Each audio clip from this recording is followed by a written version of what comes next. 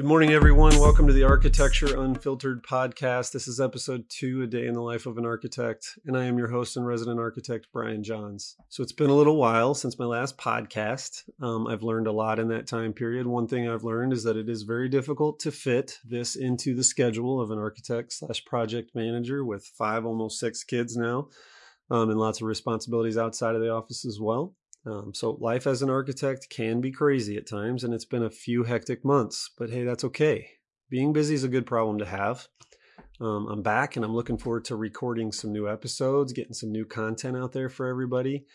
The main thing that's kind of kept me from doing this is that I've been waiting for the perfect opportunity to have a block of time isolated for me to upgrade my podcast studio so that I can deliver better audio, a nice, well-produced video podcast, perhaps full of great content and terrific sounding audio, set up some interviews, et cetera, et cetera. I've come to realize if I want to get this done and I want to get content out there, which I do, what I need to do is do my best and not worry about the perfect scenario, not worry about perfection. And I feel like that's a good lesson for everybody to learn at some point in their life, especially in architecture. We strive for perfection, and that's fantastic. But sometimes if we want to get the job done, close to perfect is good enough. It'll get us there. That doesn't mean that we put out anything low quality or bad quality. Sometimes we just got to kind of let go a little bit and get the job done. We don't necessarily have time for perfection. We have a lot of projects going on and a lot of things that we have to accomplish. What we do have the time in the day for, though, is just to do our very best, make sure that we meet a level or a standard of care, and that we're producing, at the end of the day, our best product, but not always a perfect product. That can be hard for some people to hear. I understand that. It's hard for me to hear at times. You know, you want to strive for perfection in everything that you do, but not unlike this podcast, if I want to get this out there, I'm going to have to just do my best and not expect perfection. Okay, so now that we've got that out of the way, let's jump into it. Today's topic is a day in the life of an architect and what that looks like. So I'm going to share a little bit about what my typical day looks like, or in particular, one particular day in this case, just to give you a closer look at it. And I'm also going to talk about what it might have looked like for me early on in my career. So now, mind you, I've worked in an architectural environment for some time. I started out as a draftsman back in 1997, a long time ago. And the office that I started out in, it was a historic preservation office, small firm with about four architects. We were manually drafting. So I'm going to take you way back a little bit, build a little bit of my background, where I came from and where I'm at now. A day in the life of an architect in 1997, or an intern architect, I should say, because that's where I'm coming from, was a lot different than what an entry-level architect's day might look like today, in some regards, and in some regards, perhaps similar. So 20 years ago, I would have been doing things like running errands, taking submittals back and forth, using a blueprint machine to run blueprints for the day, whether that be just prints of drawings that the team was using or actual deliverables for an owner, sets of documents that the contractor needed. I might have been taking sets of drawings to UPS or to the post office to have them delivered to plan rooms for bidding, or extra sets of documents for the contractors on site that they needed. I might have even been doing a little bit of drafting on the boards. So a lot of different things. That's kind of typically what my day looked like back then. Today, some 20 years later, as a project manager, the day looks a little bit different for me. So next, let's get into that. My day will usually start off around 6 a.m. That's not when my alarm's set. My alarm's usually set for 6:30, and that would be ideal. I mentioned earlier I have 5 kids and a 6th one on the way. So 6 a.m. is usually when mom and dad get woke up, if not sooner. We both work in the same architectural office, so we have the same schedule pretty much. We both get up, get the kiddos all ready and off to daycare and school, do our best to get out the door in a timely manner. By the time everybody's where they're going for the day, whether it be daycare, school, or work, we usually end up at work around 8:30, and that's on a perfect day. 8:30 is great. Much of my podcast gets originally dictated in my truck on the way to work and then later recorded in the studio. And today's no different. So I have now arrived in the parking deck at work, and I'll go over a little bit of my routine. So what I like to do right when I arrive at work is I like to turn the radio off in my truck, take a deep breath. I like to grab my phone and look at my email really quick, as well as we use Microsoft Teams at work. So I like to look at my Teams app. I can, take a look at my calendar, look at the any chats that I've got received, maybe even missed phone calls, get my bags together. And that just kind of lets me know what I have in store for me for the day. I like to walk into the office knowing what's coming at me, knowing what I have on the plate for today. One thing about being an architect is that we are flooded with constant information. We're constantly communicating with consultants, owners, future project owners, contractors, our own colleagues and team. We're trying to form relationships with, everything from community members at large that have comments, review boards. I mean, you're just constantly dealing with communication and coordination. And sometimes, at least for me, I feel that it's important to slow down and just take a look at everything that you have to do, get your mind wrapped around it before you walk into the office. Try to get a positive attitude about the day, and then just remember that you're going to tackle what you can tackle for the day, just one day at a time. So that sounds stressful. I'm not trying to paint a negative picture here by any means. This is an amazing career, but we do have a lot of communication that we're dealing with. And I just find personally that it helps to focus a few seconds, if not a minute, before I walk through the door and get my mind wrapped around what I want to accomplish. I'm not going to get everything cleared off my plate for the day. We don't. That's not this perfection. We're working on projects that span multiple, years at times. So I've actually worked on a project that spanned 10 years of my career. Now, mind you, I had a lot of other projects going on at the same time. So it wasn't like I was only working on one thing. I'm just stating that, a 10-year project, all that coordination over a 10-year period, it's a lot. So if you try to accomplish everything in one day, you're just greatly disappointed. It's not realistic.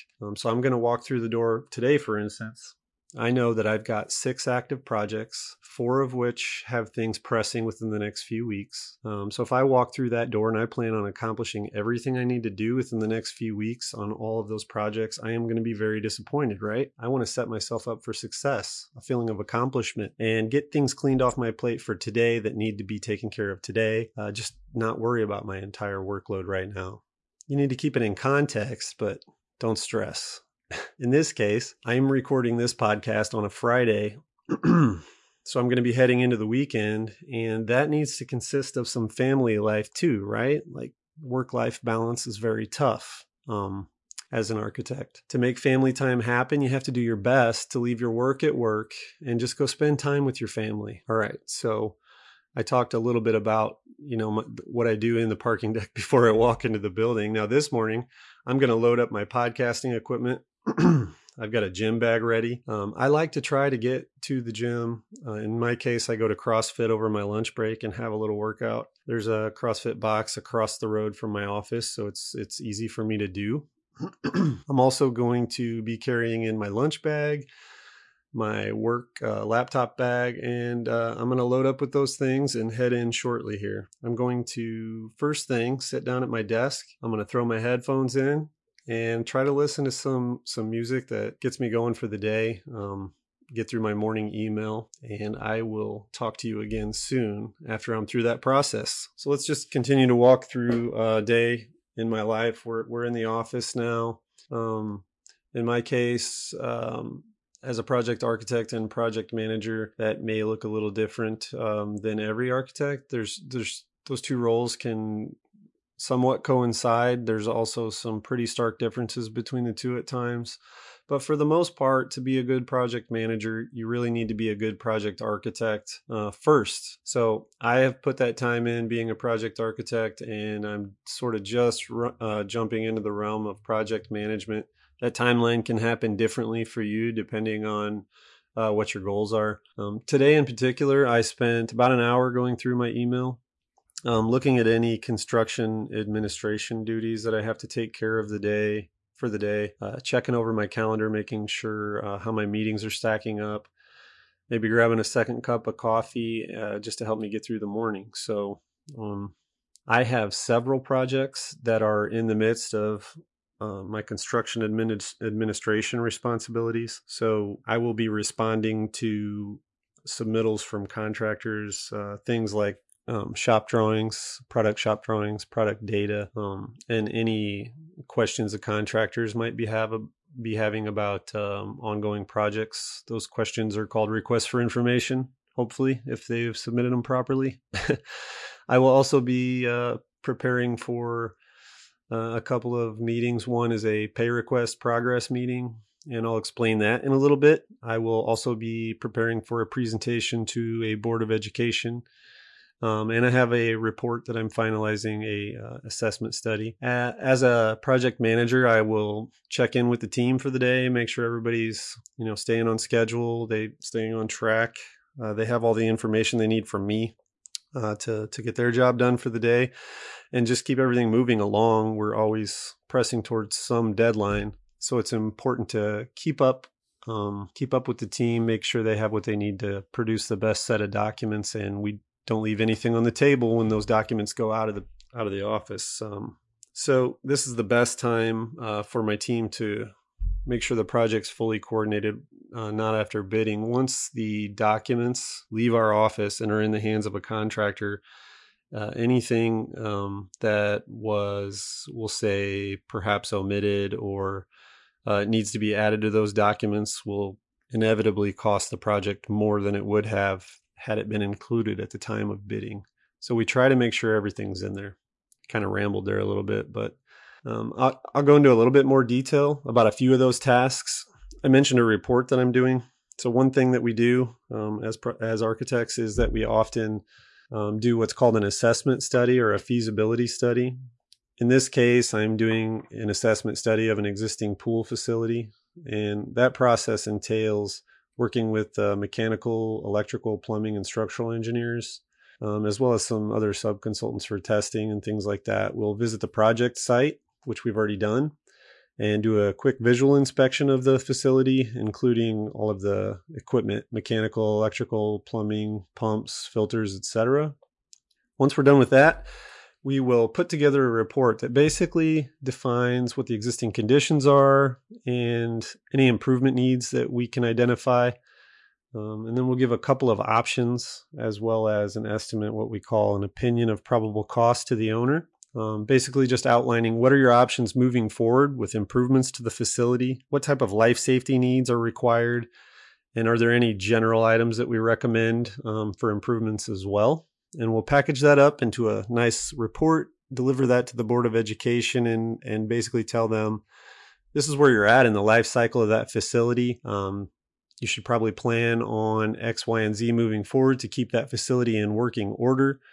Or we could also just say what the next steps would be if you decide to change the use of the facility, which can often happen depending on the needs that are established and the cost thereof. I also mentioned some of the construction administration duties I'm in the middle of. Currently, I'm working on several projects. Like I mentioned previously, 3 of those are mid-sized, what I would call mid-sized projects. And they're kind of working in parallel with each other timeline-wise. So we recently broke ground on those. So I'm in the process of, reviewing contractors' submittals and helping the contractors mobilize on the project site so that they can begin to break ground and get the projects moving along.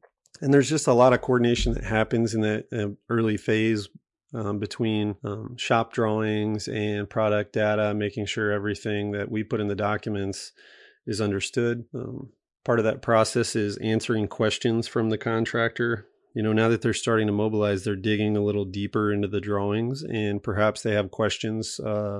I don't think I've had a single project without requests for information is what we call those questions, or RFIs. We do our best as architects and engineers to get everything in the documents that we think the contractor is going to need to build the building and create the facility to put in place the infrastructure, whatever it may be, whatever the project requirements may be. However, inevitably, we're human. Sometimes additional information is required by the contractor to fully understand the design intent and then implement that design intent in the built environment. So what that looks like is I will get a question from the contractor in the form of a RFI, or a request for information, is what that stands for. That request usually starts at a subcontractor level. They will send an email to or discuss with their general contractor that they need more information about something in particular because they don't see it in the documents. And they'll say, please pass this along to the architecture or engineer. So the general contractor will submit a request for information formally, ideally. I kind of chuckled a little bit earlier. A lot of times that comes in the form of an email, whether it be to try to avoid paperwork or it's just quicker just to send an email. But we have to gently remind the contractor that we do need a request for information.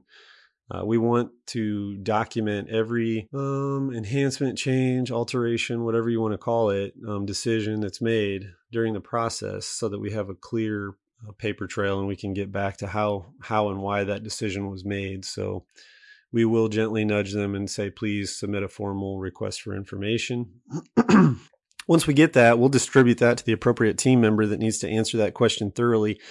And the answer to that RFI can be quite different. It can vary also. It can come in the form of, and I'll elaborate a little bit here in a moment, but it can come in the form of an ASI, an RFP.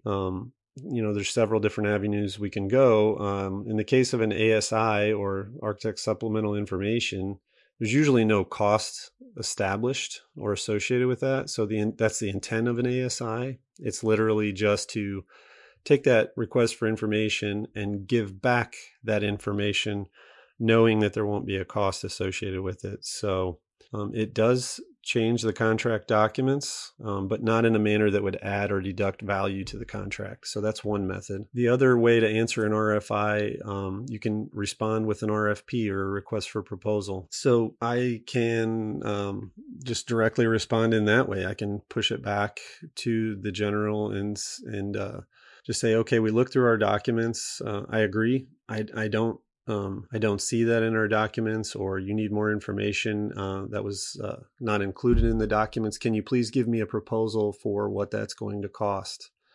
And we'll put together drawings and alter the specifications to give them enough information to give us that cost back. That request is discussed with the owner also. So at this point, it's not a contract change. What we're doing is we're just we're saying, yeah, we recognize that you need more information. Give us that cost, and then we'll discuss it with the owner. So we're not telling the contractor to actually do anything at that point. Just give us that cost. So, and there's several reasons that can happen. We can go into that further.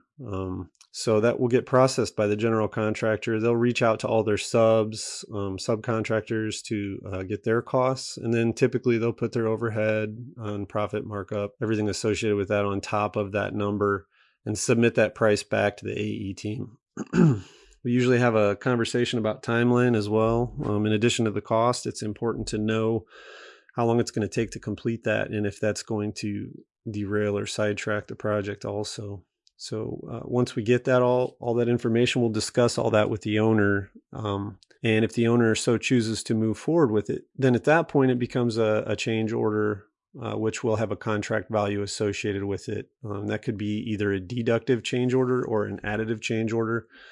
The example that I was giving was something was left out of the document, so that would be an additive change order, a positive value add to the contract. However, oftentimes we have RFPs at the owner's request. So either they want something added to the project, or perhaps they want something, they no longer want something, so they want you to deduct it from the project. So they'll say, can you please remove this from the contract? That's a deductive change order at that point. So In that case, we would ask for a request. We'd give a request for proposal to the contractor to remove that from the project and give a credit back to the owner. So it's basically the same process, but like I said, it would be deductive. So once we got that cost back, we would say, okay, here's the value you're going to get back for that at this time. Do you want to move ahead with that? So a lot of times a deductive change order does not carry the same value as it does at bidding for whatever reason. So that's kind of the RFI process and what's intended by that and how that works. If a contractor recognizes something that they know is required, but it hasn't been included in the project documents, or maybe they had a discussion with the owner and the architect wasn't available, and something ended up being requested, the general can send along a request in the form of a change order request or a COR.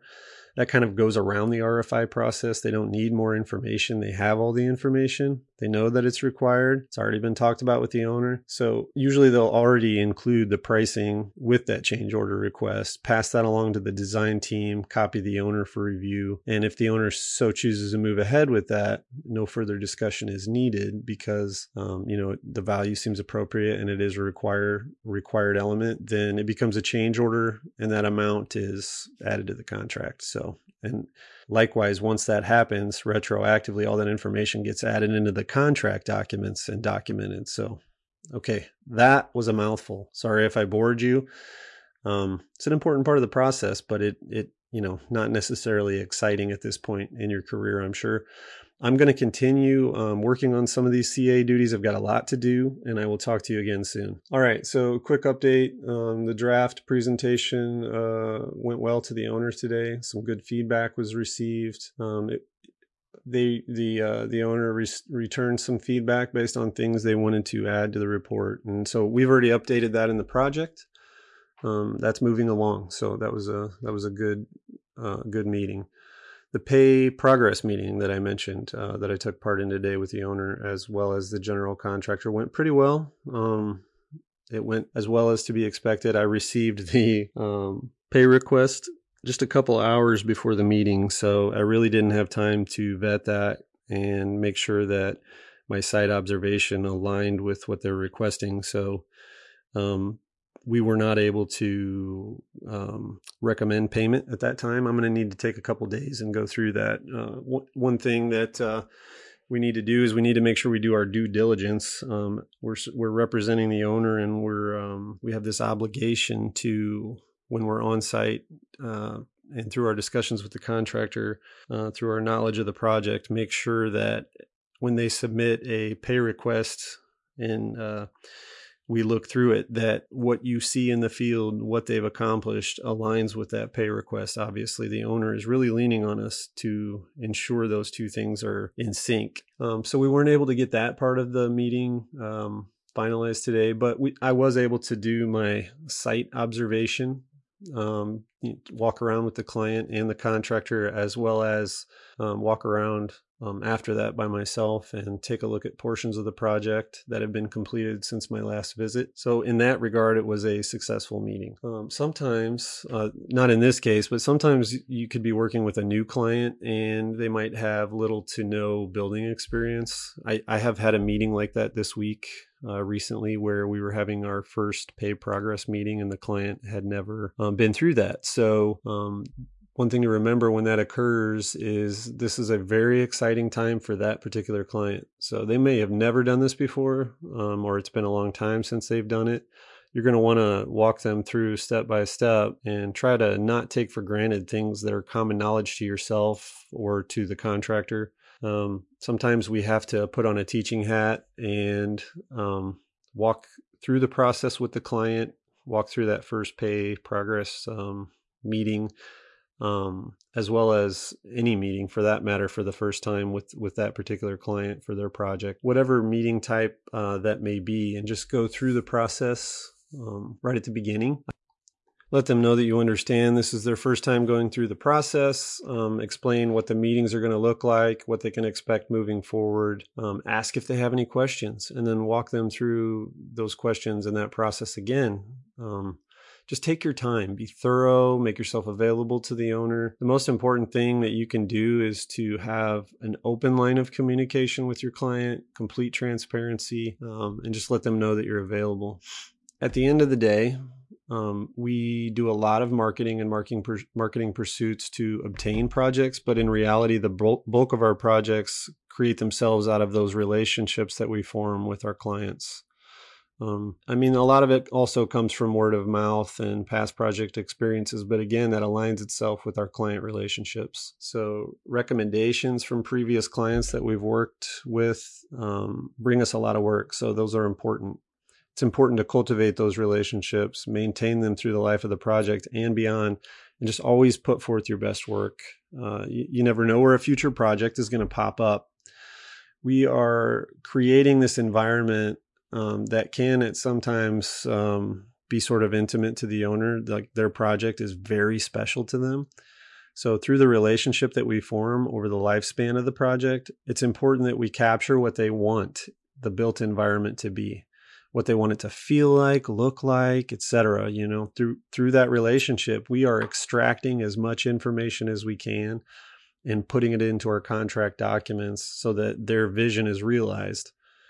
It's a very special, close relationship that we form and a bond that spans the life of the project. So you have to cultivate, maintain that relationship as best possible.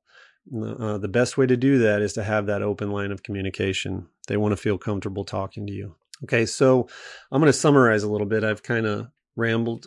Today was a little atypical for me in that it was filled with client meetings, contractor meetings, submittals that were due. I didn't mention it, but I also had a owner-architect contract or agreement that is due within a week that I was working on. I went and completed a site observation of a project that's in construction. I also had a little bit of coordination meetings with my team here in the office. I would say today more or less encompassed most of what I do, save the design aspect, which is one of my favorite parts of the job. However, it's not what we do every day. We do a lot of different things, and today kind of represented everything else in the life of a project, save design. I do enjoy the rest of the career, and it was a super busy day. So as I head home, I'm finishing up this podcast again in my truck via dictation to my iPhone and recording it later. Reflecting on the day, it was a very busy day, but it was also a successful day. A lot was accomplished, and there is still a lot to be done. And I look forward to finishing up this recording this evening after I spend some time with my family. I get the kiddos down to bed and get back to work. That's a large part of what many architects do. So work-life balance, as I mentioned, can be difficult with the workload that we're expected to accomplish. There is often overtime created out of necessity. It's a little self-inflicted by the fact that most architects tend to be perfectionists. Understanding that that's not attainable, we still strive for that. It's not a bad thing, but it often leads to putting in late nights. And don't take me wrong, I'm not complaining. This is supposed to be an honest day in the life, so I'm stating the facts. I mentioned previously that we wear a lot of hats. So in addition to this podcast, being a project architect and being a project manager, I also recently decided I was going to become a drone pilot. I don't have enough to do. I'm in the process of studying to become a licensed drone pilot, and that will allow me to fly drones professionally. Perhaps it'll allow me to complete some of my survey work on site, which is kind of something that I hadn't thought of previously, but I've recently dabbled in it a little bit, and it is very helpful. It's also going to allow me to do some final photography, and that's really project photography. That's really what I wanted to get out of it. It just gives me a lot of additional capabilities and provides value to my career. So I've decided I'm going to do that. I purchased my first drone, and it's a little bit older drone, but it's allowed me to begin to learn to fly it. And I am going to schedule the tests within the next couple of months, hopefully, and then I will be a licensed pilot, drone pilot, I should say. I have to do a little bit of studying first, which I'm going to do. And then once I pass it, I'll be licensed. So again, rambling, but the field of architecture is very diverse, and it really comes down to you get out of it what you put into it. I should say every field, but I encourage every architect to make it your own. There's so many different things that you can do in this field. There's no reason to get burned out. Burnout in architecture is a problem, okay? But just don't become stagnant on your own accord. There's so many different things you can do, but you have to get after it. I mean, you must. You have to want to achieve different things, and you have to get after it. You're going to have to do some of it in your own free time. That's right. I said you're going to have to do some of it in your own free time. So many times, I'm not knocking anybody down, but there's this misunderstanding that I hear amongst colleagues and fellow architects that they just complain about lack of opportunity, lack of training, lack of resources. My initial question is, are you pursuing that? Are you training in your own time? There are so many resources on the internet now. I mean, through LinkedIn Learning, through YouTube. I mean, you can just Google, whatever you want. There's really no excuse. And the feedback that I get from those individuals that are complaining typically is, I shouldn't have to do that. My employer should provide those things. Don't hear what I'm not saying. One thing I do want to say is my employer provides a lot of those learning opportunities. They are, fantastic in that regard. And I'm very blessed, very proud of our firm and their desire to promote education and push the team forward. They do a great job of that. But outside of that, I'm still pursuing in my own time for my own personal benefit, further education. Like I said, I'm learning to fly drones, for instance. I'm doing that on my own time. It's something that I enjoy. It will provide value to the firm, but it's also going to provide personal value to me. So I'm taking that on in my own free time. I want to be successful.